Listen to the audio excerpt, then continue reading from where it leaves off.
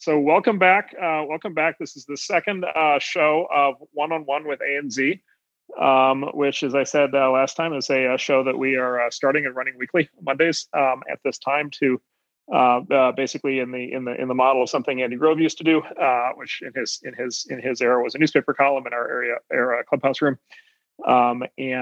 So we are going to read a bunch of questions proposed by folks on Twitter. And then we will answer them and then argue about the answers until probably around midnight. I have to say that once again, this week, the quality of the questions is extraordinary. So we have no shortage of great questions. We've picked out 11 of the best questions, and we're queuing up all the others for future shows. But I would say the questions are guaranteed to be fantastic, and then we'll see about the answers. So let's dive straight into the deep end of the pool, and let's start off with kind of the most serious of the questions, perhaps, and then kind of work our way, hopefully, up a little bit in terms of cheerfulness. But this is a really, I think, important question and a really profound question for this year as sort of COVID drags on. So Ashley asks, Ben says, quote, "Layoffs break trust. A third of people in San Francisco have filed for unemployment, and a lot of that is tech companies having to restructure and scale back at the end of 2020 due to COVID struggles. How does Ben view the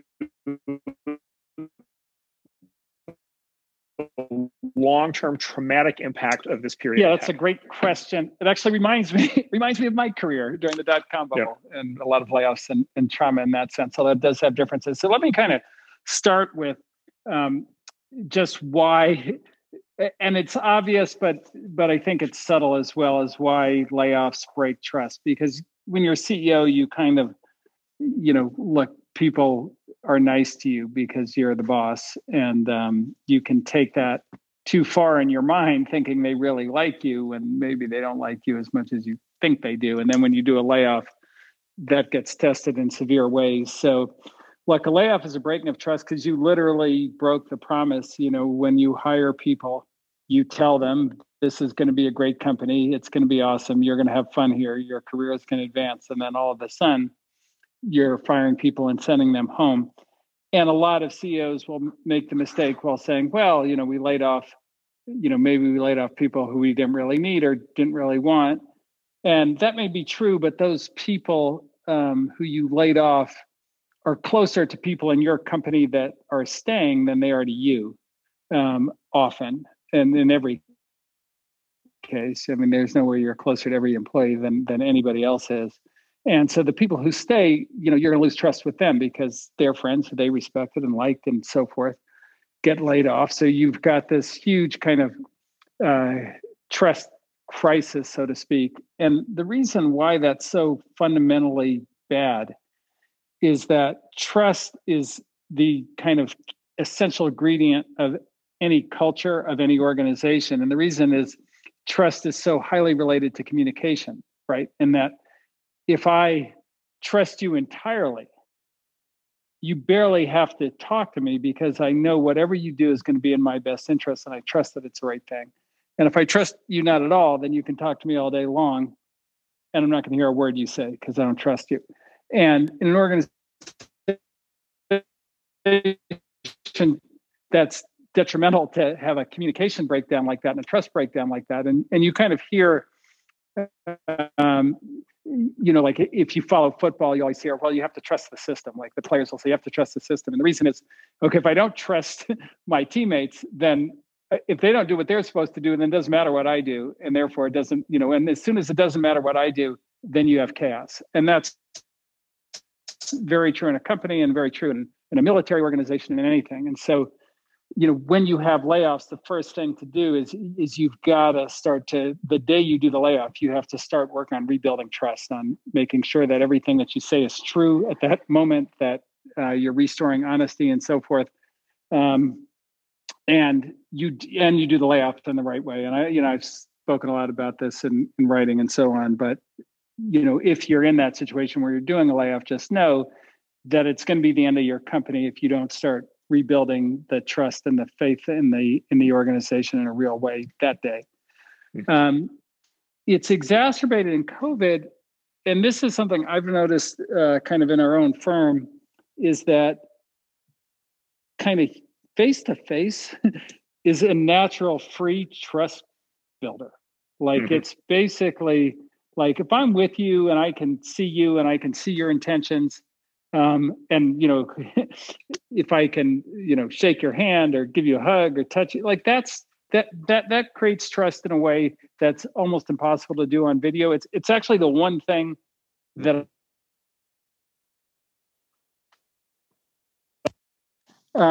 and so so you have that problem on top of it. So I think that any leader right now has to be thinking very hard about, okay, how can you create trust? How can you maintain trust? How can you rebuild trust? Coming out of this, particularly if you stay remote, because that it's such a fundamental underpinning of everything that you're going to do. Mm-hmm. So, well, let me ask you two questions. So, first of all, when the dot-com crash happened, there was the I would say widespread view that it was the fault of the tech companies. Yeah. Right. It was like our fault. When the financial crisis happened, it was the fault of the banks. Yes. When a company, which was, I think, I feel like it wasn't more true with the banks, but what was true with the banks is they actually risked our money, meaning taxpayers, whereas we just risked our investors' money, which, as a VC, like we knew the jab was dangerous when we took it. Like that seems more fair, but anyway. Yeah, we're still waiting for the tech bailout from 2000. And then when a company gets into trouble by itself, it has a whatever bad product release or something, it blames itself or it blames its executives or its CEO, but it's pretty clearly somebody's fault. COVID's different, right? Because COVID's like, at least in theory, like COVID's nobody's fault. And it's like it's quite literally act of God, kind of territory. And so I guess the question is, does the fact that the COVID is anybody's fault, does that make any of this easier, or does that really actually not matter because we're talking about people's lives and that's just actually not a factor? Well, there's a couple of things on that, though. One is not every company is laying off. So if you're doing the layoff, and particularly I see this in like software, like SaaS. So like it's one thing if you're a travel company and that kind of thing, that's maybe you get a little more of a pass. But let's say you're like a SaaS software company, but the way, your stage of development, your way of selling, so forth, you're going to have to do a layoff. There are a lot of SaaS companies that didn't do layoffs. At that point, you are going to take the blame. And then the other thing that happens in a layoff is you end up laying off some of the wrong people if you're big enough. And I'll just give you an example. Like I laid off, and it kills things. So Eric Vishria, who's a great partner at Benchmark Capital now and used to work for me at Opsware, I laid off a really good friend of his who was one of the smartest guys in our company by accident. Like I didn't lay him off directly, but he was laid off. And I had known Eric since he was 19 years old, and he had been working for me for years. And he was so mad at me, he was ready to quit over that. And that didn't have anything to do with the fact we did the layoff. It had to do with the fact that we laid off the wrong guy. So you do have those kinds of issues as well. Yep. And then let me outline a scenario. So I don't, like, after the last year, I don't want to predict anything anymore for the rest of my life. The world is apparently getting very strange, but let me lay out a scenario for what follows kind of COVID. And I think there's actually pretty good odds of this scenario, which basically is like, okay, like we've passed through this like one-way door where we now realize, like we being CEOs and investors, like we now realize that it's possible to structure and run companies differently than we all thought. And we know that, remote work is a lot more viable than we thought. And then that opens up, all kinds of questions around, where should our workforces be located? And some of that is employee driven because they want to move. And some of that is like, well, like a lot of my friends who are like CEOs in New York, they're like, oh, like, I don't need all these back office people in New York anymore. Like I can move them to like Minnesota or something. And it's going to be actually just fine. I didn't know I could do that. And now I can save our shareholders a lot of money by doing that. By the way, I can create a lot of jobs in, places that maybe don't have them. And so there's all that. And then there's just like basically this sense, I think, among CEOs, or there will be, that basically is like COVID is to some extent a get out of jail free card for doing anything you want to do to restructure your company.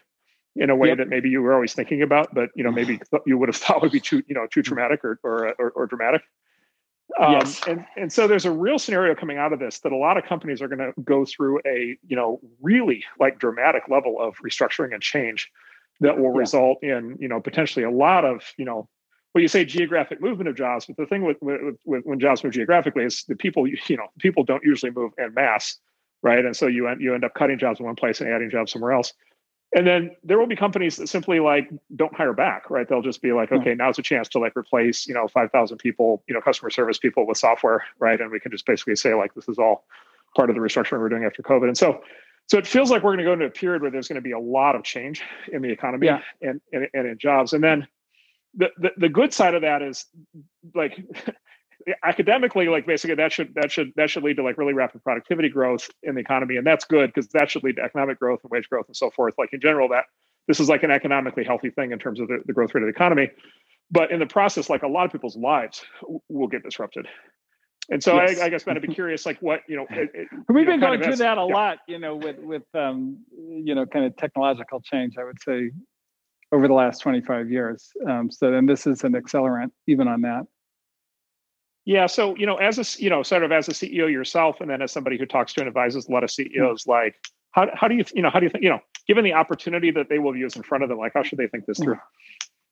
Yeah. So look, I think you have to embrace the future. And like a really simple analogy that as I use around the firm is, look, when Google introduced free lunch, like, I don't care if you think free lunch is good or bad.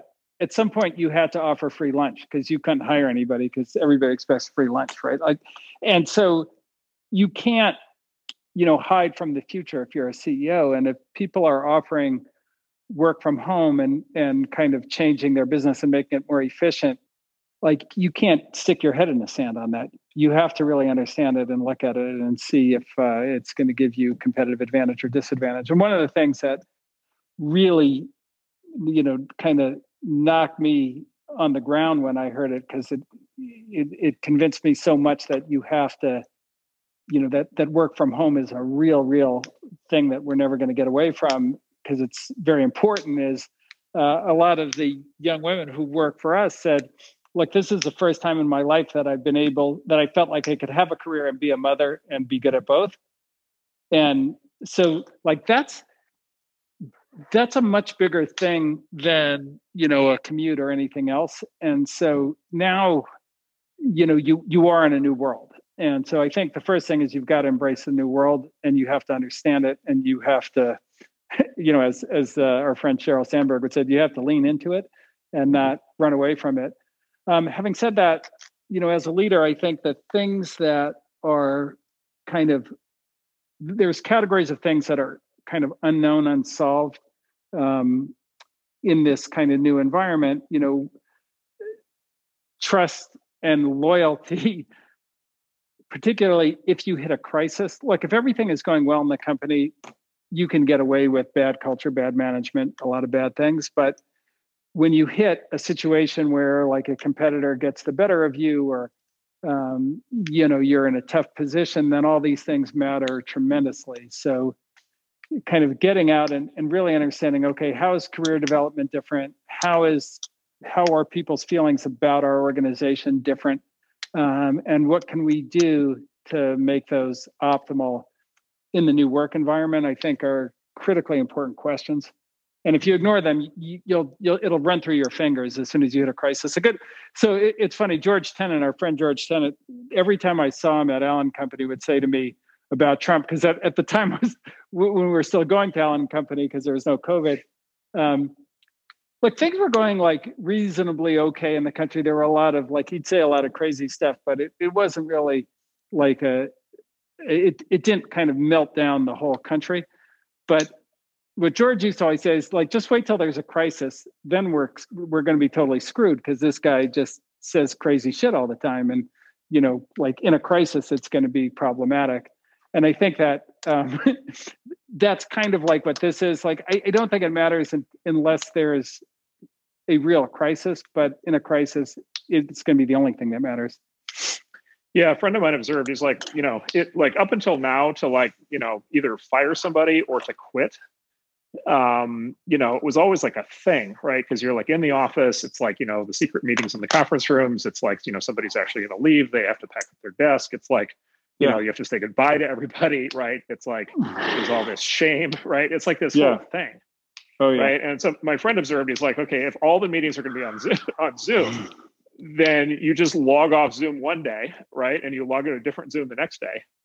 And, it's a different set of faces on the same. Yeah.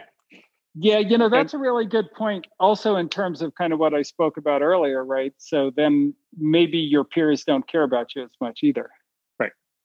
Right. They're fine. You got fired. Yeah. You're not really my friend. I only knew you on video. Right. It's not like we had a beer or something. Right. That's an interesting point. I think there's a lot of truth to that. There's this concept in psychology of it's called the parasocial relationship. And so it's sort of the friendship. Actually, it's actually the warm feeling people like feel towards celebrities they don't know, but it's basically this idea of like, it feels like it's a relationship, but it's not. Yeah. Right. Yep. Yeah. No, that's right. That's right. It definitely cuts both ways. I mean, it's a very interesting observation. And then, and maybe you just have to get like 1,000 times better at training and onboarding, because, the workforce is going to be even more fluid than it is now. Right. Exactly. Okay, good. Well, we can come back if people have feedback on that. This is obviously a critically important topic, so feel free to ask more follow-up questions on Twitter, and we'll continue to talk about it in the weeks ahead. Second question, Zeng Tan asks, what is something first-time founders, especially ones who haven't had prior startup experience, miss and wish they could course correct earlier? And I have a big nomination on this one, but Ben, I'll let you go first, and then I'll follow. I can tell you the one that every single one of them misses. It's a psychological trick. So basically, you're a first-time founder, you become CEO. You don't know how to do the job because it's not a job that you know how to do intuitively. Nobody does. But yet you're CEO and you're recruiting everybody in. So you're supposed to know how to do the job. And so that kind of psychological paradox stops you from really doing the real work to learn how to do the job. Meaning, ask the right people the right questions at the right time so that you can come up the learning curve faster. And I'll tell you where this manifests itself always is in executive hiring. I don't think we have a single founder that went out and aced executive hiring their first time through it. Everybody makes tons of mistakes and has to fire all their execs and rehire them. And the reason is, you've not been CFO. You've not been head of HR, but here you are hiring it. You don't even know what the job is. You're out there hiring a Japanese interpreter. You don't speak Japanese and you're not getting any help. And you're acting like you know how to do it because you think you're CEO, which you are, but you're not really. And so the right answer to that is, really get some help, get trained up on what is that job? What's the difference between a good CFO and a great CFO through the mouth of an actual CFO? How do you go about learning all those things? And almost every first-time founder, there's a whole class of things around that they screw up, but it's all comes from that same point of, I'm really supposed to know how to do this, but I don't. So rather than ask somebody and reveal myself, I'm going to just go ahead and screw it up. And then, of course, in Silicon Valley, there are many, many advisors who give advice despite the fact that they have no idea what they're talking about. So that exacerbates it as well. But they always sound confident. Always confident. They've heard it from somebody who knew, right? It's like a third-hand weird type of thing. Yes. So the thing I would nominate, and I'll be curious what you think of this. The thing I would nominate is it goes to the nature of the relationship with the co-founders. Yeah. Oh, yeah, that's a good one. So this is a separate thing than what Ben was talking about, but although I made that mistake myself, Yes. No, thank you so much. Yes, well, there's still time. And basically there's two scenarios here. So scenario number one is you're a solo founder. And I think there are certain people who can do that. I don't think I could do it. And I in fact, I never have, and I would not want to.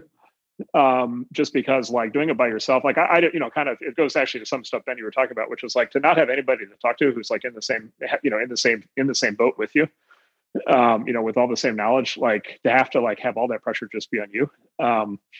Seems intense. So anyway, go ahead. Yes. Yeah. No, and you can wind off track very fast. Right. Because you don't have somebody to calibrate. Yep. Yeah. So you're like living in your head, right? Yeah, exactly. You're like having all these debates with yourself and you're under incredible pressure.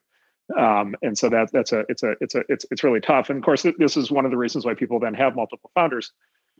So then the multiple founder thing, basically, the way I think about, I guess, give the conclusion first and then explain why. So the conclusion is as follows, which is like, I've had many, many conversations with like founding teams where they're very, very worried about, who's going to be on their board. And they're very, very worried that the VCs are going to like judge them and fire them. And like, and every once in a while that happens. And there are, some famous stories of that happening in the history of the Valley. But they're very worried about that. What they're never worried about is them turning on each other, which happens quite a bit.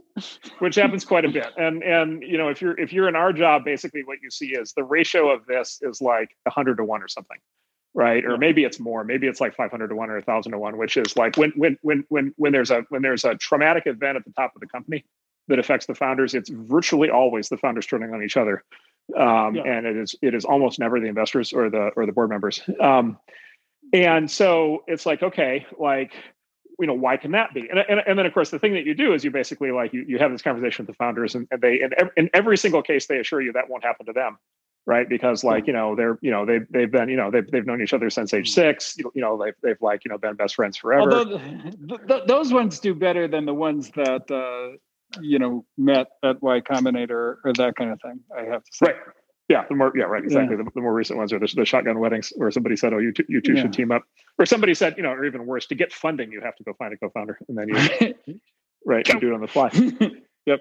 And so then it's like, and basically it's like, okay, well, why does this happen, right? And I would say, like, I don't know, Ben, what you would say, but it maybe is like, I don't know, half of successful companies or something. There's like a founder schism, or maybe more. Yeah, I mean, well, if you look at kind of just Silicon Valley, just pick any big company and go, well, where is the other founder? Like, where is Larry Ellison's co-founder? What happened to all the co-founders at Facebook? We're all of those guys. Why didn't Paul? It's actually funny. Where's Paul Allen ever go? Right. Why didn't he ever go back to Microsoft after he actually got better and like went on to have like quite a life? And like, why didn't he go? He's only there for 4 years. Why didn't he go back? And he explained that in that book. Like he heard him talk about it. Exactly. So Paul was so mad at Bill. Paul was so mad at Bill for a story that he tells in the book, which is an amazing story, that he literally held the story for 30 years before he wrote it in a book, and then he published it in the book without giving the Microsoft people any advance warning. He was so excited to have his revenge. So that's like a great example. So it's just like, okay, like there's these founder splits all over the place, and then it's like, okay, well, why is that? And my view on that is the reason is just because like it's just flat out the pressure, right? It's just like, okay, you might have known somebody, hopefully for longer than a month or a year, but like, you've been in various circumstances together, but you haven't started a company before. And then you're in this like incredibly high pressure, hothouse, kind of situation in which like things really start bearing down. And then that's when you start to discover things about each other, right? And so you start to discover things about level of commitment. You start to discover things about work ethic. You start to discover things about responsibility, conscientiousness. You start to discover things about like emotional control. You start to discover, loyalty issues. And all of a sudden, and then the other thing that happens, right, is like there's often like a big competence difference, right? And so like one founder will turn out to just be like a lot more competent, or even let's even use a different word, scalable. Where one founder is the CEO, they're scaling with the company. The investors are just putting huge amounts of effort into trying to make sure the CEO scales. You're building a team around the CEO, and the other founders are like, wait a minute, like what's happening here? What about me? And then they're often getting kind of sidelined in the process, and so it's basically just like, okay, like this is something that is really worth thinking through. And I guess what I would say is like I don't know if I've ever actually met a founding team that has really thought this through. And then I so far have an exact, I would say 100% failure rate at convincing people how important this is. And by the way, the tip off on the tip off on my failure rate actually is that it goes to founder vesting. which is founders really ought to like revest their stock, like frankly, as often as they can. And in my view, or at least like at the time of like raising venture capital, and the reason is, right, because they always feel burned when one of them walks away and the other one's building the company. Oh, people get so mad. I mean, it is. You'll have one founder who literally walks away with just a giant amount of money for, in retrospect, doing very little work. And that person is just absolutely furious because they feel like, they got iced out of the company and they're missing out on the glory. And then you've got the founder CEO who's still running the company, who's just furious that there's this person out there who's made all this money and continues to make money every day, right? Based on work that he's not doing. And we've had so many of those conversations because it's usually the CEO that remains, and the CEO usually goes, why am I getting more stock? My co-founder left, not doing anything, and has the same stock as me. Like I've heard that at least a dozen times. Yeah, exactly. And so and you would think it's like the emotion of this. It's like, don't these people have like enough going on? And isn't there like enough real work to do? And like, shouldn't people be happy that they're successful? And this is the kind of thing where it just like, it gnaws at you like so deeply. And especially like under pressure, like this is the kind of thing, it's like the burr in the saddle where it's just like, argh. It's a big one for sure. Well, it reminds me of what you talked about is kind of there's a great line. I forgot which samurai book, but basically what the samurai kind of in the code was, in ordinary times, matters of character cannot be determined. But when something happens, all is revealed. And that kind of gets at the thing. It's like they join each other in ordinary times. They don't know, you don't know the integrity, the honesty, the courage of your co-founder at that point. Yep. Then you get married. Then you divide up the company. Then something happens, and then you find out who the real person that you founded the company is, and it's difficult. Yep, exactly. And so I would say for first-time founders, tread very carefully if you're going to do it yourself, and tread very carefully if you're going to do it with somebody else. And this stuff matters. Like this stuff matters so much during the process of then all the work that follows. So this stuff will definitely have a big impact. Actually, one of the best things that ever happened to us is like we had like a pressure incident when we were raising the A round. And I think that helped the company get through like some of the horrible shit, that just because, right. We had something happen. So that kind of revealed a little bit about who each other were. If that hadn't happened, like we wouldn't have been tested so early. Yeah, it might have been a lot different, right? So we have something to thank that guy for. Exactly. We won't name names today. No, that's right. All right, next question. And actually, it's somewhat related. So Vinayak Ranade asks, is there any observable difference between founders of 1 billion versus 10 billion versus $100 billion market cap companies? Sort of, let's say, kind of by venture standards, small, medium, and large outcomes, independent and externalities like market / speed of adoption / killer talent in the exec team. So specifically differences in the founders. The CEOs that we've worked with who have had the really big outcomes, be it Todd McKinnon or Mark Zuckerberg, kind of across different kinds of things. So there are like the common things are just unlimited determination and extreme courage. I would say like those are the two like character traits that they both have. There are other things like founder velocity and this and that and the other, but to kind of get to really big, you have to walk away from a lot of money many times. So, that takes like a tremendous amount of determination to do that. And then you have to, you just have to like be willing to walk through an unbelievable amount of pain along the way. So those are kind of the character things, at least that I noticed. There's other like talent wise and, how brilliant they are and how great the ideas are of course, huge factors in what the outcome is. Yep.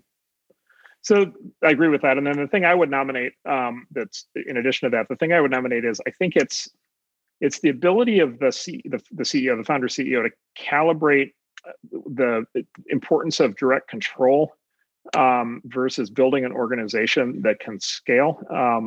And I guess what I would say is like the most advanced founders, my view anyway, is that basically what they, the most advanced founders of CEOs, like their attitude basically, well, it actually goes to something Andy Grove said in his book, which is the output of a manager is the output of his organization.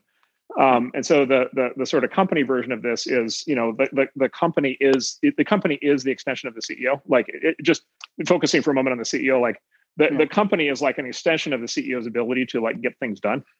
And have things happen.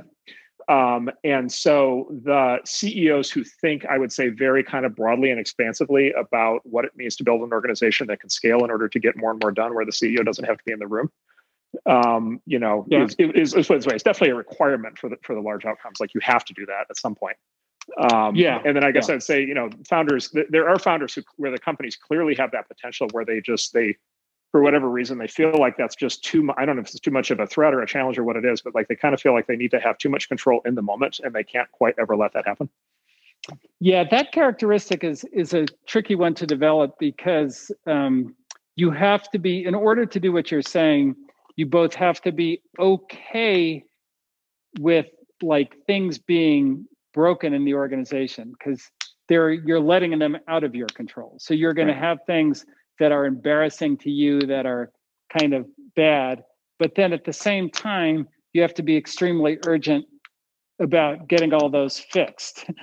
So it's that balance of not basically stretching yourself out so thin, because you have to review every stupid word and everything, and you have to, to rewrite people's code and do all these kinds of things that people feel the need to do at the extreme micro level. But at the same time, you have to really care about kind of pushing things forward and getting them better. And that's difficult psychologically, because if you can't take the fact that things aren't good, like most people are either happy-go-lucky, like, okay, it's fine, everything's broken and I don't care, and that's terrible, or they're like so incensed about it that they're too controlling and they don't they're not able to grow the organization effectively. Yep. Right. And then you get this thing where it's like there's just clearly more potential, but it's like the company just simply can't get to it. Yeah. Look, there's a lot of things that are really important and amazing to do, and you're just not going to do them. And that's usually the best choice you make, is to walk away from a real opportunity because there's a bigger one that you're working on. Yeah. Yep. Okay. All right, next question. So our friend Louis Anslow asks, how do you think about neuroatypical founders? Is ADHD, which is, I think it's attention deficit and hyperactivity disorder, considered a net positive or a liability, something to be managed and worked around, or something to be balanced out with a more neurotypical co-founder? And I would extend the question from ADHD also, of course, to sort of the Asperger's or the autistic spectrum. Which is So this is, it is a kind of topic I've spent a lot of time on, because, I've got an autistic daughter. So the whole kind of, the way, like, I think one model or way to look at this is, there's a kind of a distribution of nervous systems. And then you do have, in that distribution, there are ones that are very deviant, that are a few standard deviations off the norm, and so forth in various ways. And, certainly autism is pretty, kind of off the mean. But interestingly, genius is also way off the mean. And there's a lot of, there's been much written about kind of overlapping characteristics. So, for years, everybody talked about Bill Gates's kind of Asperger's autistic kind of tendencies, from rocking to, his messy hair and all those kinds of things. And, Einstein was known for continuing to put the spoon in his mouth long after the cereal was gone and that kind of thing. And Van Gogh cut off his ear and gave it to his girlfriend, which, if you work with, special needs kids, that's very inappropriate social behavior. So, all these kinds of things that, we would consider to be maybe a mental health issue, or, or something atypical are also kind of present in people's nervous systems who see the world differently, who have some special kind of genius. And so for us as investors, that kind of thing, we'd never rule somebody out on that. In that, like, if they are a genius, they may very well be manic, they may have ADHD, they may have all these things, but then there is a follow-on question, which is, can they function? Are they functional? Can they, and particularly, can they function in the context of an organization? And look, that's a high bar, and many people who have those conditions, can't, and it's not for them. So it's not automatic that we see somebody who's bipolar, and we go, okay, we're definitely giving her all our money because she's going to be amazing. She may be Elon Musk, she may be amazing, but she may also be impossible to work for. And so it's there's not an easy answer, but I would just say that people with deviant nervous systems are special in our society. And, some of them can make great contributions, and some of them, we need to take care of. But one thing we definitely don't want to do is, use CRISPR to eliminate some of these conditions, because they contribute amazingly to moving us forward. Right. Yeah. The other thing that maybe is happening, culturally, historically there was a lot of shame, and still is, associated with, a lot of mental conditions, including these. They were sort of, considered to be things not to be talked about or to be hidden away. The stigma, it feels like the stigma is coming off over time. And in fact, you do run into more people who basically are, you run into people all the way on the other side, where they sort of are very happy to announce it. And then just a lot of people who are just more open about it. And so, it may be the kind of thing that is going to get easier to discuss. And then also as a consequence, easier to deal with and easier to help people with. Yeah. Our friend, the late Bernard Tyson, was really good on this topic, where he said, the name mental health is a dumb idea. It should just be health. Because how is mental health different than, and it affects physical health? And by calling it mental health, we stigmatized it. And and that's really been kind of the dumbest thing that we did, is stigmatize mental health, because not only it's treatable in many ways, but also sometimes it's a huge advantage. So it's great we're making progress there. Yeah. And then a book, I haven't read the book, but I'm really looking forward to it. There's a researcher, that probably the world's leading autism researcher. His name is Simon Baron-Cohen. So Baroncohen. And his son, by the way, is Ali G, or Borat, although fortunately Simon is a lot more serious. Simon's a lot more serious than his son. He's written a number of books on autism and the autistic spectrum, and he just wrote a book called The Pattern Seekers. And he actually tells sort of the historical story that Ben was referencing. And he goes, apparently the thesis of the book, he kind of goes through history showing how, a large number of the people who really move civilization forward over the last few thousand years are people who were, somewhere on the autistic spectrum, or had these various issues. So anyway, I haven't read it. I've heard it's great. So for people who are interested, I would recommend that. Okay, let's see. All right. Okay, good. Okay, change the topic. Different topic. Different domain. So Palak Zatakia asks, views on text versus audio versus video content consumption and creation patterns, and how the world read internet will change in each of these three directions. And of course, this is a very relevant question. This is a very relevant question just because, we live in a world saturated obviously with media, and there's all these controversies around, social media and, streaming and, video and all these things over the last decade.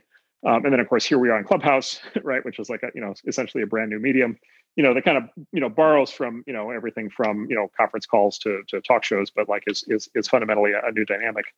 And so where is this all headed? And so let me advance a thesis, and I will say I'm shamelessly ripping this thesis off from somebody who's in the room, and in fact is actually in the top row of the room, our friend Antonio, that basically borrows on work done by media researchers 50, 60, 70 years ago, including Marshall McLuhan and this guy named Walter Ong, who did this sort of very interesting work on this topic, where the thesis basically is that there's sort of two kinds of cultures in terms of how media intersects culture and sort of potentially determines culture. or determines the shape of culture. He said there's sort of two kinds of cultures. There's oral culture, or what he calls orality, and then there's literary culture or literate culture. And think of this historically. Think of this historically as, there were people way before there was writing, right? And there were people way before there was math, right? So ideograms and like all the numbers and all these other things. And so how did those people communicate? And how did they, sort of shape their ideas, transmit their ideas? How did they develop culture? Like, how did they develop ideas that actually passed on from generation to generation? And they were by definition oral cultures, right? The one thing that they could do was speak, and so the entire culture was built around this kind of oral foundation. And then later on, actually it's interesting. Like the Greeks, I think, were one of the inventors of writing, but then they actually continued a largely oral culture for the next few hundred years. And then, kind of literary culture developed, the actually Christianity, the Bible, was a big part of it. And then, right, the printing press. Yeah, sure. Right. Right. Exactly. And then the printing press kind of kicked it into gear, like for real, right? Because the printing press lets you move from a very small number of people who could literally hand copy out books, who were called scribes, to a world where you could have mass production. And right, the thing that was the very first thing that was mass produced was the Bible. The very second thing was scandal sheet newspapers,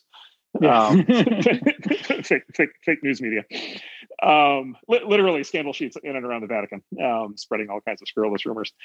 And then, the Enlightenment basically, right, like in the 1700s, around there, the Enlightenment basically was like, okay, now we have this basically technology for literary idea transmission. And so now we're going to write everything down. We're going to like also do the same thing with numbers. We're going to like have mathematics. We're going to all of a sudden have all of the like big debates are going to happen like through the written word, right? We're going to have all these like, manifestos, and we're going to have like, the American Constitution, and like, these things are all, we're going to have, philosophy as we understand it now, right, is distinct from religion, which is, basically through a process of writing. And so then we moved into this world where we have a literate culture. And the thing about this change, at least the way the theory goes, is the thing around this change is that if you think about it, like an oral culture, like pre-rational is not quite the right term, but it's like the focus is not rationality or logic. The focus is on interpersonal interactions. Right, relationships, Relationships, right. So oral cultures, in the theory, oral cultures are social in nature. They're emotional in nature. They have to do with, around human relationships. They have to do, they're very family-centric, tribal-centric. They're very focused on establishing, very strong bonds, between family members or tribe members. They're very focused, for a very long time, by the way, they were all inherently religious. Like for a very long time, basically families and tribes both essentially were religious cults. And the religious cult was basically the sort of the idea of the community as encoded into its traditions transmitted orally. Basically ended up in the form of a cult. It passed through generational lines. And of course, what didn't they have? Right? They didn't have like almost everything today that we would think of as like science or rationality, or basically let's say abstraction. Right? They didn't really have abstract concepts, because like how would you, like, even if you thought of an abstract concept, how would you ever possibly communicate it? And so basically it's like, okay, human civilization then is like an oral culture up until, I call it the Gutenberg and the Enlightenment. Then, in the West, in various places, various times, we become, in theory, literate cultures, but of course the oral culture doesn't die, right? And the oral culture kind of even in the West, it continues, right? Exactly, right? Exactly. And by the way, right, what is sort of a classic expression of oral culture is music, right? And it's like, why is there music, and why is there music with lyrics? Right. And if you think about it, like if you go back like over the last few thousand years, it's basically because what they could do was the only way to get information reliably from generation to generation was to encode it in the form of a poem, or in the form of a story, right? Or in form of musical lyrics, right? Like in a Homer or Proverbs or all those things, right? Were memorizable, right? And there's actually all this research about how basically like they use like the structure of like poems kind of through around the Greek time, or even like later on. It's like, uses like very dense information packing. It's like they're optimally structured for like maximum information per line, because like you just like the odds of it getting through, right, were just not that high, and so you had to really focus on distilling it down. There's such an awesome amount of wisdom in some of that stuff. Yeah, exactly. Well, that's the thing, is it's all, this idea of the Lindy thing is like the things that last, and it's like whatever whatever songs or poems or, sort of epic poetry, like whatever survived was kind of by definition the best of what those people had to offer, because it was the stuff that they remembered. Yeah. And it was important enough Amazing. to pass down to their kids right across, dozens or even hundreds of generations. So anyway, but like oral culture continues. And of course, oral culture is like, conspiracy culture, right? Because it's like, okay, like how do we explain what's happening in the world? We can't deal with the abstractions. And so we need to come up with, basically, these social kind of theories, which are sort of the form of conspiracies. So anyway, it's like, okay, we had oral culture, then we had literate culture. And then it's like, okay, does the internet and social media, right? And, for that matter, things like Clubhouse, like, are they a continuation of like literary culture, or are they a return to oral culture? Right. And by the way, here we are talking. Yeah. Right. Yeah. And so what we're doing here is, very similar to although in this case, we're talking about books. So we are. Well, so it's actually funny. So I'll just tell one more little story on this and then get your reaction. So Socrates, right, who's like, one of the smartest people who ever lived. Socrates actually hated writing. There's a famous thing that he did in one of his things. So Socrates actually never wrote anything down. He only ever spoke. And that's why it's all what we know about Plato, Plato, right? Plato wrote everything else down. And so literally it's like Socrates refused to write anything down on principle. And then there was this like Plato kid following him around, right, in Athens, like scribbling all this shit down. And Socrates is like, okay. Yeah, he was anti-writing, right? Socrates was anti-writing because he thought it messed up your memory. He thought that's right. Terrible. That's right. Yeah. He said, look, everything that's important, right, is something that you should be like. Well, so one of the famous things he said, was he said, look, the problem with writing is it doesn't talk back. Yeah. Right. Like, and so it doesn't matter how often you read something, you're never going to get anything different. Right. Whereas when you like talk to somebody, you have a chance, you have the dialectic. When you talk to somebody, you have the opportunity to actually gain new knowledge. Right. Because you can actually stress test each other. And so he was actually, he shit all over writing. He was like the original Luddite. He's like, that new writing technology sucks. Exactly. And so anyway, like the theory, and this is from Antonio, but the theory would be basically the internet is sort of paradoxically, essentially shoving us back or forward into a new oral culture, which is why it's so rife with all of this, crazy, whatever you want to call it, conspiracies, misinformation, and I would say, right, for good and for bad, maybe, right, which is just like let's just say all kinds of wildly creative thinking and expression that would never make its way into a book. Right. Or into a, at least a classic version of a magazine or a newspaper. Yeah. But all of a sudden, just like people are able to talk, and literally what's happening is people are talking about it. And so the theory basically would be like, we're headed actually back into what is actually a much more oral culture, and for better or for worse. So that's an amazingly interesting take on that question. And I think it's right. It's interesting, though. The other thing I was going to bring up is, and you mentioned Marshall McLuhan, but the medium is the message, right? And it is, one of the things about the different formats, be it kind of the very short form text on Twitter versus the longer text on Facebook versus the longer text on Medium or Substack versus Clubhouse versus Zoom. It is, the ideas that you can get across are all very, very different. And like one of the things that's been amazing on Clubhouse is listening. It's absent on Twitter, and it's mostly absent on other things. There's kind of our conversation, I would say. Listening and adding to the knowledge is, the kind of additive knowledge through conversation is not something that happens on the other social networks, or at least not for me. And so this has been a real breakthrough on Clubhouse, I think. And so it's exciting to see where it goes, but it's certainly oral. So Ben, maybe more like Socrates. Yeah. Well, we definitely need the Socrates at Clubhouse. I'm not sure. Unless it's like Wingnut, Maybe that's Elon. I'm not sure. Yeah. I guess the question I'd ask you, Ben, is like, how do you? Because I know you think a lot about music. How and sort of music not just as like a form of entertainment, but like as a mechanism of, I think you'd say, like cultural transmission. For sure. Yeah. And so like, how would you think about like the role of music, like, in this framework? Well, it's interesting because, music is, and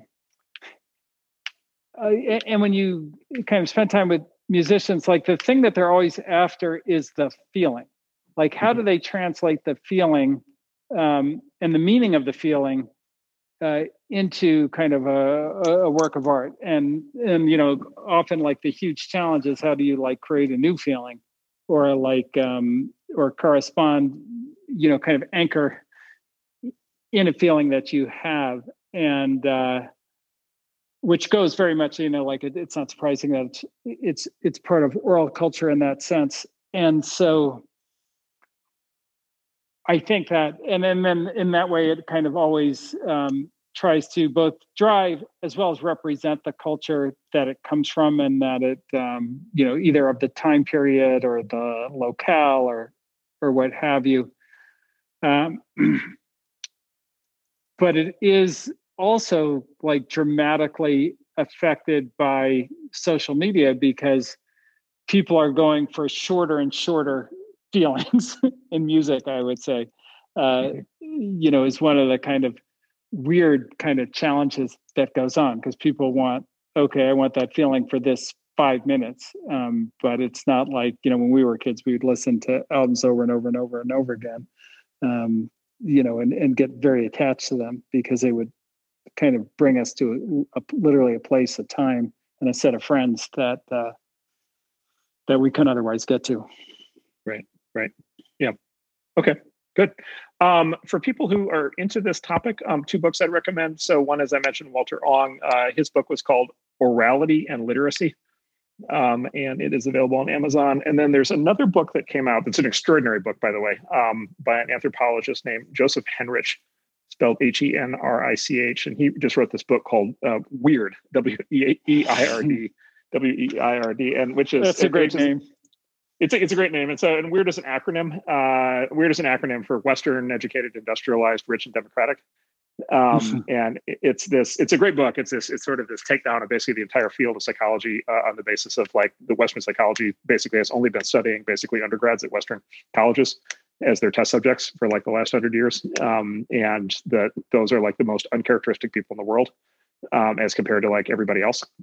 Yeah. And actually, which is a whole topic. But anyway, the point of bringing it up is the first chapter actually opens on this topic of oral versus literate, and he actually goes into the science. And I was not aware of this. It's an incredible.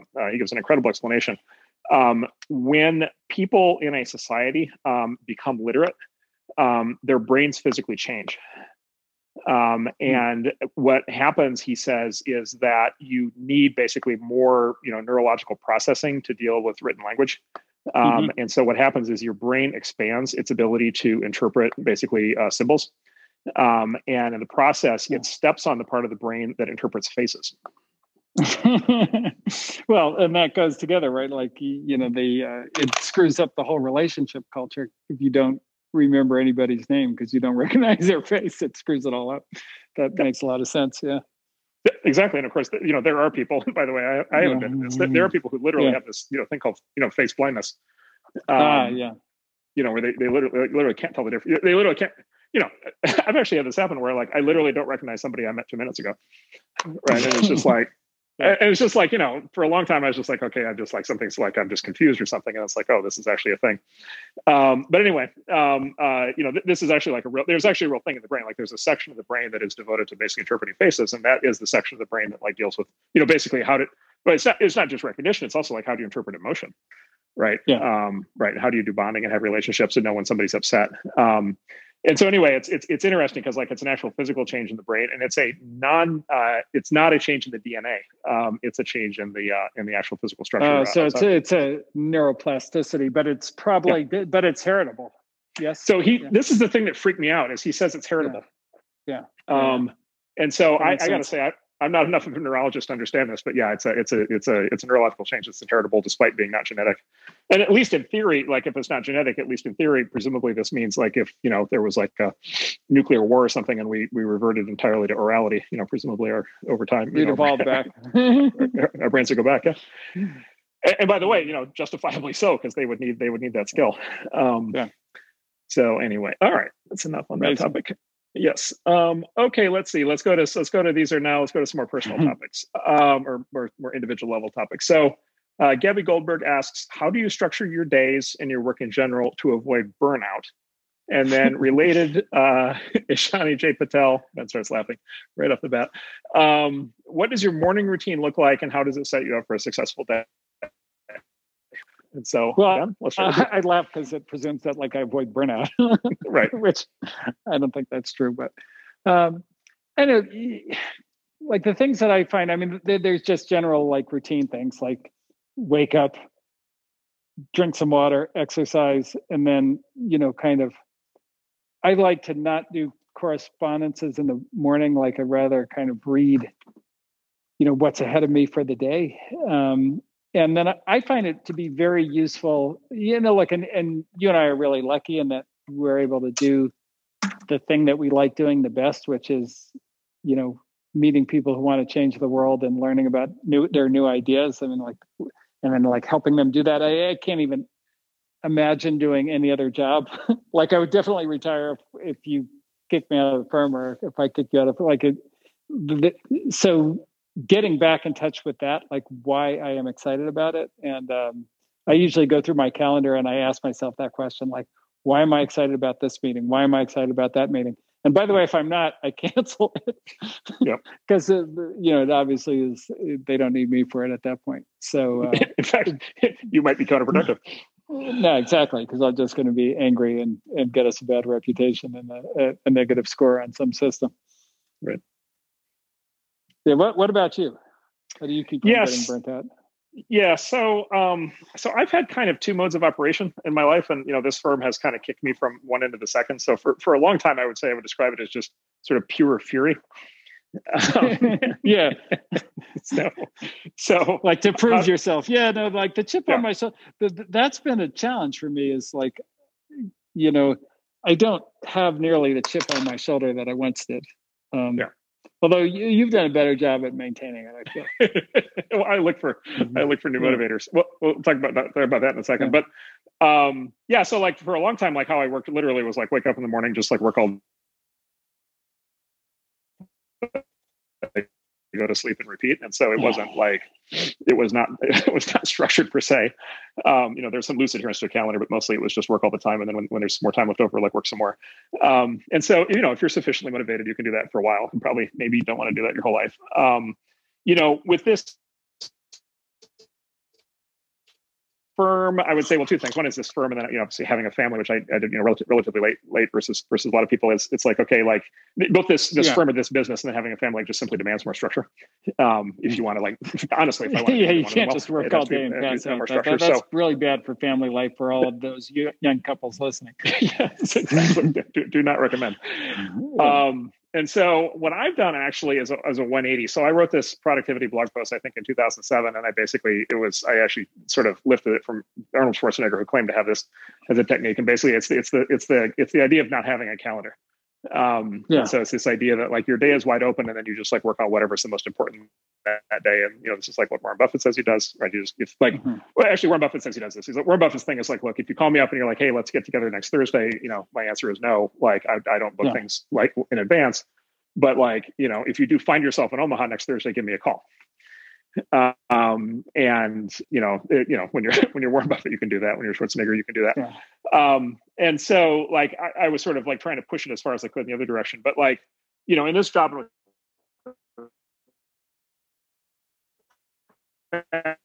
like basically what I've done is a total 180. And so now I've gone to like total structure. And this goes to the burnout question. So it's like, okay, how could you use total structure, not to just drive yourself crazy, but to avoid burnout? And the thing that a friend of mine told me, the thing to basically do is schedule all the stuff that you like to do first. Interesting. Right? So I would think it'd be the opposite, but that's interesting. Yeah. Oh, so this is the thing. This is the psychological thing. This is a friend of mine is the psychiatrist. So he said, look, the thing that people have, he's like, well, look, there's some people who just like, are on a schedule their whole lives. Right. And, a lot of athletes are like this, and they just like naturally follow a schedule. And if it wasn't written down, they would follow it anyway. And these are the same people who like balance their checkbook. Right. And so some people, but like for the rest of us, including me, like that doesn't happen naturally. And so basically what happens is people realize they don't have enough control over their lives and things are slipping away. And so they're like, okay, I'm going to now get organized, right? And I'm going to have a schedule. And so they, create a calendar, and then they put in the calendar all of the stuff that they have to do, right? And then now they look at that thing and it's like a rock, right? Hanging from their neck. yeah. Right. And then you get, then your whole day is wrecked. You get in a bad state. Yeah. It's like this every day. And I've had this experience. I'm sure you have, like it's just, you wake up in the morning. It's the opposite of what you said. Instead of waking up in the morning and looking at your calendar and getting excited, it's looking at your calendar and being like, oh my God, like, what have I done? Right. Right. I'm ruining my life. I hate my life. I want to skip it. Well, and there's actually this thing that actually sleep scientists actually say there's this thing called the revenge effect, where, and I've had this in the past, where literally what happens is you're doing things all day long that you have to do, and then you basically go home at night and you're like, finally, I have time for myself. And then basically what happens is you stay up too late, basically inflicting revenge on yourself, right? Like, and specifically inflicting revenge on the person who tomorrow morning is going to have to wake up and do it again, right? Right. And so, and you just like, the idea of going to bed just like makes you mad. And so you don't do it. And then your health starts to suffer. It's a lot of professionals end up with sleep disorders in part because of this. And so it's like, okay, like that's bad. That's dysfunctional. And so that's why he says, basically you flip it. And so what you do is you open up the calendar and, you start from scratch if you're taking this seriously, and then you block out all the stuff you want to do. Right. Mm-hmm. And then it's like, okay, here's the time I'm going to spend with my family, whatever, spouse, kids, ... Here's the time I'm going to spend by myself. Here's my, I want to watch TV at night. Here's my hour to be able to watch TV. I want to play Xbox. I want to go on a walk. I want to, whatever. I want to zone out. I want to have time that's not scheduled. Right. And it's just like, boom, boom, boom, boom. Like those things go on the calendar. Right. And then those things are as important as everything else. Right. Yeah. Well, that's such an important point about all of this is people get into feeling guilty about the dumbest shit. I feel guilty if I don't take every meeting somebody asks for. Right. Or like, but what the organization needs from you is they need the energy, they need the positivity, they need the sharp thinking. They don't need you to like drag your ass through 30 meetings in a row that you don't want to go to. And, people get that mixed up in their mind all the time. And it's particularly, like if you're a CEO, because look, you hired all these people, they want to meet with you, you've got customers, they want to talk to you and so forth. And it's, how can you say no to that? But you got to say no to that because they don't want that you. They want the good you. Well, and specifically, like where this heads, right, is that you will be like bleary-eyed, like unhappy, hungover, sleep deprived, overweight, right? Yeah, right. Diabetic, like unhealthy, right? This is probably why everybody used to smoke, right? Because it's like the one thing they could do that they had control over. And so, exactly. And then like, you get in the meeting and somebody's in a foul mood and it's like, it has nothing to do with the meeting. It's just that is meeting number, 28 for the day. And, Yep. No, definitely. Yeah. And so, so it's the direction of energy. Right. And then basically like my friend says, look, there are no free lunches. And so you've got the 24 hours in the day, 7 days of the week. And so you fill in all the stuff you want to do. Right. And then you fill in all the stuff you have to do. Right. And then, you probably have, at that point, 15 pounds of shit in a 5-pound bag. Mm. And so then you need to start prioritizing. Right. But then you basically want to prioritize on both sides. Right. So you want to like really focus in on, I'll give you an example. Like, I like working out and I like watching TV. Okay. Like those are going to happen together. Right. Yeah. And so like, during the week, I'm just not going to watch. Yeah. I'm just not going to watch TV where I'm not on the treadmill. Like that's just a trade-off I have to make because it just literally doesn't fit. Or to your point, the trade-off at work, which is like, I'm not going to take that. Yeah. I'm not going to take that 14th call. There is a limit on how much I can do. And then this made me sound incredibly productive and functional. So let me compromise that by saying my morning routine is what I call hot docking.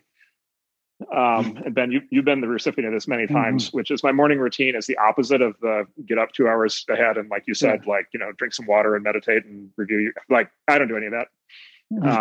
You just walk right into the meeting. Yes. And by the way, work from home I've had to watch this because it gets a little crazy, but like literally it's like, oh, my first call's at 8 a.m. The alarm is set for 7:58. That's so a lot. roll out of bed, slap the headphones in, and off we go. So that's the other side. Okay. 3 more to go. So Dave R. Watson asks, do you believe in gut instinct? And if so, can you give an example of when you've used it successfully? Yes. Well, it's interesting because there's like a scientific kind of explanation where there are a gigantic number of brain cells in your gut. So your gut is actually like fairly smart at doing certain things, although I think it's mainly at like controlling digestion, things like that. But the way I would describe kind of gut instinct in terms of, particularly if you have a job leading an organization, a lot of it comes down to you're synthesizing all this information from many, many, many places. And it all kind of accumulates in your nervous system ultimately as a feeling. When I was CEO, like CEO of a struggling company, if there was something wrong in the company, I would get physically ill. Like if there was something really wrong, like I would automatically get physically ill. I knew there was something wrong in the company. I could just feel it. It was that kind of bad. It gets so tied to your nervous system. And kind of the one time that I actually remember the most actually was a conversation between you and I had, Marc, over, it was a long conversation, but we got an offer to buy Opsware for like a little over $4 a share, I think. And at the time, look, we had been through so much, like it would have been like a nice like get out of jail free card almost kind of thing. Yep. But I knew like, I could feel like where we were in the market, what was going on and so forth. And I knew that was like just too low a price to sell it for. But I literally couldn't articulate why. And I remember we had like 6 conversations about it. But I knew, I was like, no, we're not going to sell it. We're not even going to entertain that one because I know it's wrong. And that was, getting back to the co-founder thing, the fact that you had enough trust in my knowledge to not make me articulate it, like got us to whatever, 14.25 a share, which is what we ultimately sold it for. But that was 100% a gut feeling, and that I couldn't articulate it, which is kind of a little bit, I think, my definition of that. So I think the key word in what you said is synthesis, in my view, which is basically like gut instinct. When it's useful, it's the result of the fact that you have spent, just an enormous amount of time, right, ingesting information, right? And so this is why, like, Ben's talking about when you're CEO, but like, when you're CEO, you're talking to people all the time about the state of the company, and you have this like composite view that forms, right? That's the result of like 1,000 conversations and like 1,000 pieces of information. And like, to your point, like maybe with a gun to your head or something, you could like diagram it all the way out. But like at the end of the day, it's the summation of all of this information. So I think that's a really big deal, right? And so like, for people who put that level of work in understanding something, like their instincts can often be quite good. What I see, and this is something I try to guard against in myself. I don't know how successfully, but I'm trying to. What I see is people who are really good at that, who really have that dialed in for the first, call it 10 or 15 years of their career. And it's just because like, it's actually the earlier conversation we're having. It's like they're working around the clock. They're talking to everybody. They understand everything, right? Yep. You can ask them like any question about the field. You can ask them any question about their company, anything about the technology. Like they understand all of it because they're absorbing all this information, right? And they're making these gut calls, and these gut calls, they're not always right, but they're often right. And often you talk to successful people, and they will credit a lot of this to those things. And then what happens at some point is they stop doing all that work. And they still use it, but they believe they can still do it. Yep. Yeah, that's exactly right. And so now instead of, having the decision based on 1,000 conversations or 1,000 pieces of data, it's based on 300. Right. Yeah. And then, before long, or 3. Right. Exactly. Right. And then, and this corresponds with, it's the reason this is so like, kind of deceptive when it happens is, this is kind of when people are at their most successful, right? And so this is when like people have had this like amazing run in a lot of cases. And everybody trusts them. Yeah. Yes, everybody trusts them. Everybody talks about how smart they are. Everybody's complimenting them all the time. They've, if it's it's in tech or business, they've made money, and then it's like, okay, now they've got hobbies. Now they've got, they're they're taking a lot more, personal trips, and they're, out of the office, and they're just not like, they've just advanced beyond like just that sheer level of work. And then they're still making the gut calls, and now they literally have no foundation whatsoever for the gut calls, and they don't even know it. Yeah. Well, it's funny because when this was one of the most challenging parts of starting the firm, is that there were some things that I had done a lot of work on, or, the first investment I made was, or the first, that I went on the board of was Okta, of course. And that was something that I knew for 20 years. I knew that category. Like I'd been working on it forever, since we did LDAP at Netscape. And so it was the easiest investment choice ever for me. And then, I know people well enough. I really like Todd and Freddie, but that one was too easy.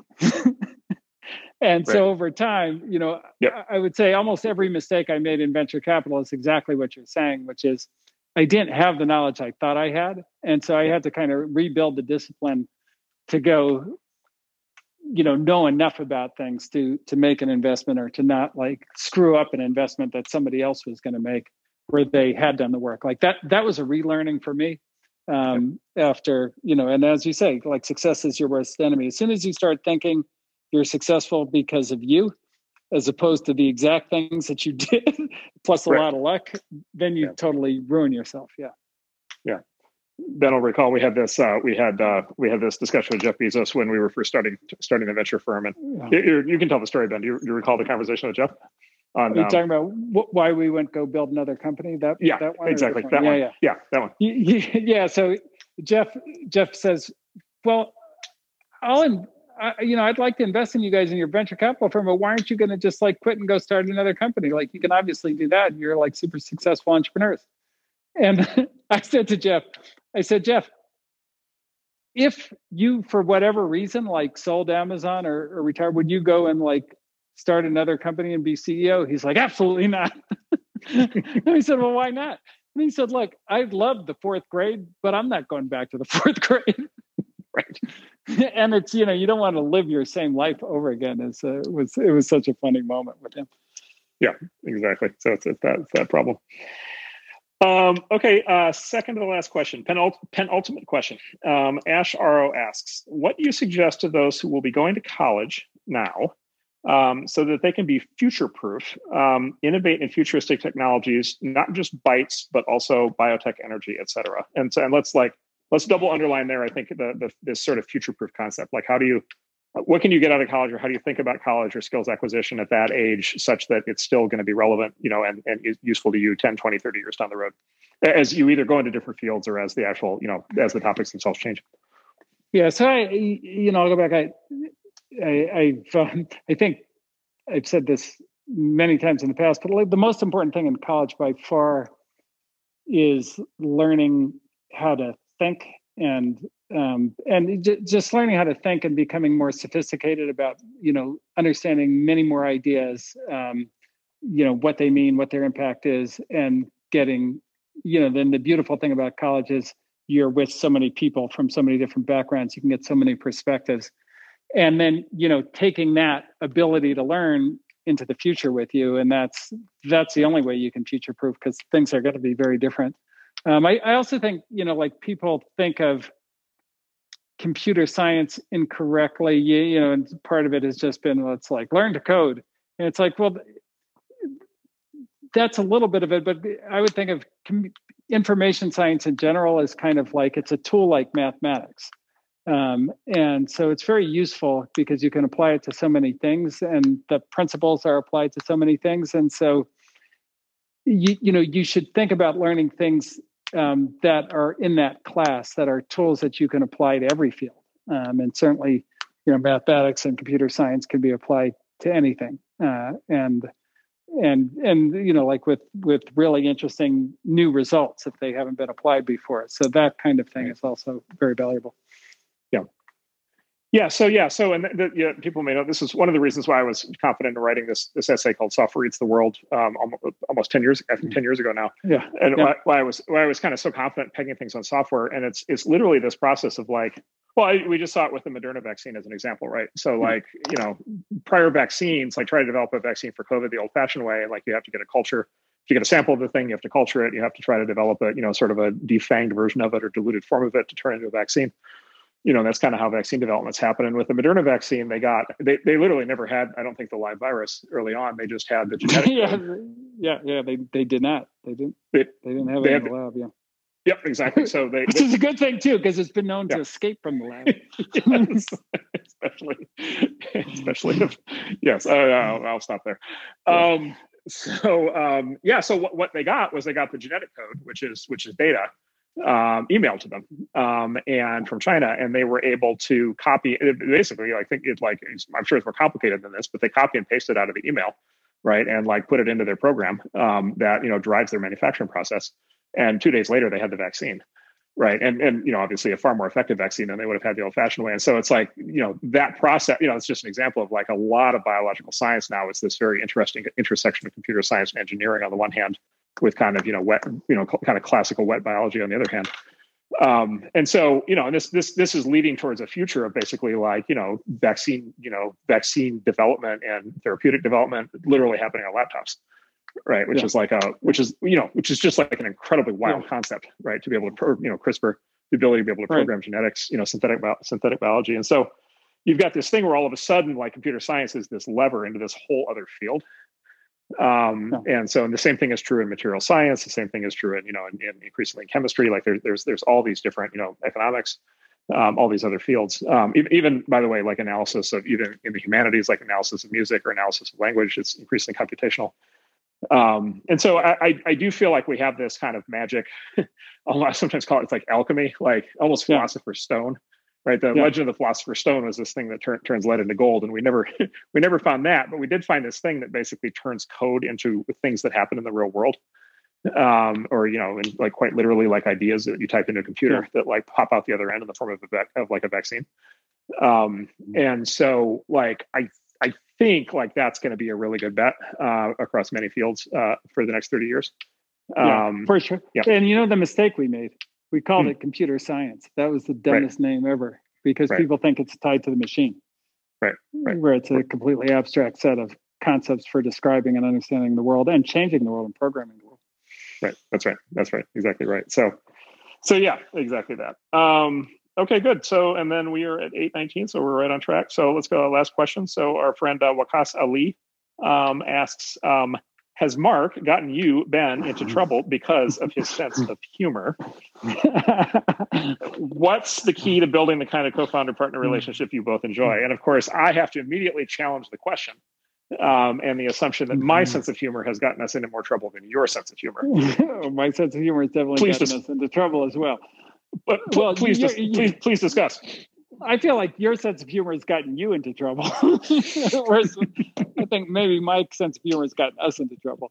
Like, see, the problem with your sense of humor is that it's all like sarcasm, but you've got like a sarcasm poker face, so nobody knows that it's sarcasm.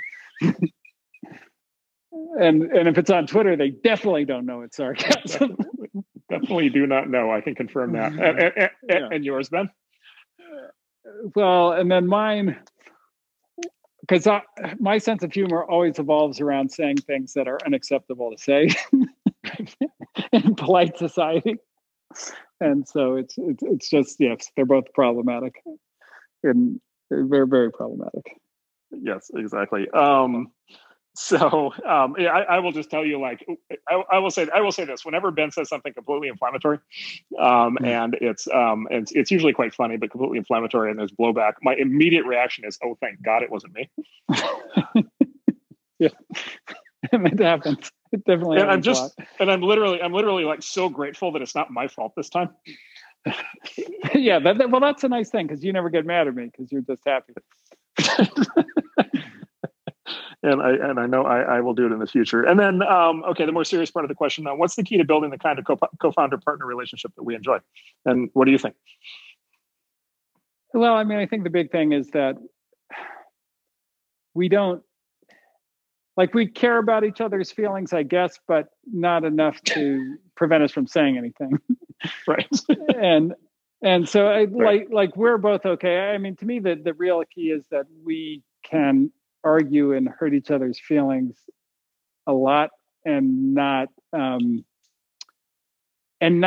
that affect the relationship at all, which is, it's a difficult thing to do. And it's a trust that you build over a long period of time, but it's the only way you can actually learn from each other is if you challenge each other, and like not on some whatever bullshit theoretical concept or something, but on like a core thing. Like, Ben, the way you're running the firm is you're fucking the whole thing up, and like people aren't communicating correctly, and we're going to run right into a wall. Like if you can't say that to me, then the relationship's just not that valuable, because who the hell else is going to say it to me, right? And that's the magic of co-founders. Right. And like, and by the same token, I could tell you, like, you're fucking all mad about this thing, and like you're full of shit. You don't even know what's going on, and you have to be able to hear that. Yeah. And then we get stronger every day. But if you've got a happy relationship, or you've got a relationship where you don't like each other, like neither of those work. It's got to be where you really, really interact on controversial things that you both have strong feelings about and can get to an answer. Like that's a relationship that's got value. Yep. And then I'd add two things, or at least here's how I think about it. So, and this is how I advise people when they're thinking about having this, kind of partnership, or having like like a founder partnership or something. Basically, it's like, the way I think about it is, like the partnership has to be more important to me than being right. And what I mean by that is, like, there are all these issues that come up, and there are all these opinions that I have. Right, I've got an opinion on everything. I always think I know what to do. And like everybody, I love God knows I love expressing my opinion. So like, and I love getting my way, right? Like I'm a control freak as much as anybody else. And so it's like, and by the way, I'm convinced that I'm right? Like, because like, I've been, doing this for a long time, and I've, made some... And you spend a lot of time talking to yourself, and you talk yourself into it. I do, exactly right. I have a very vigorous debate in my head, and I end up agreeing with myself. And so it's like, I'm right. And so I show up, and, I still do. I show up in the discussion. It's like, okay, I'm right. I know what to do. But it's like, okay, like, what's more important? Like being right, and I say being right because it's the way the lighter way of saying this is, what's more important, making the decision or the partnership. But it's easy in the abstract to say, oh, the other person should make that decision. It's much harder to let the other person make the decision when you know that you're right. Yeah. Right. Yeah. That's a tricky thing. Yeah. Right. And so it's that feeling of like, I actually know what the right thing to do here is, and he thinks he does, but I actually know, and like he disagrees with me, and like I have to get my way because I'm right. Right. And of course, what's happening is, the person is saying like the exact same thing to themselves. Right. For the exact same reasons. Right. And I mean, and then of course it's in the heat of the moment. So who knows who's right? You won't find out till later. So the way I think about it basically is like, the partnership has to be more important than being right, which means basically, at least here's what I try to do, is you have to seek out opportunities to let the other person be right. And to make the call. And the way I think about it, honestly, is I think about it, it's almost, and I don't mean it mechanically like this, but it's a little bit like it's banking trust is how I think about it, which is like, the more decisions I can let you make, like the more you'll trust me that if I really have a strong point of view, right, someday, and if I really put my foot down, right, that it's not just me being me, but like this must be at an incredibly unusual level of severity. Because there's another 1,000 times where we were discussing serious topics, and I was like, well, look, here's what I think, but let's go with what you think. Yeah, no, I think that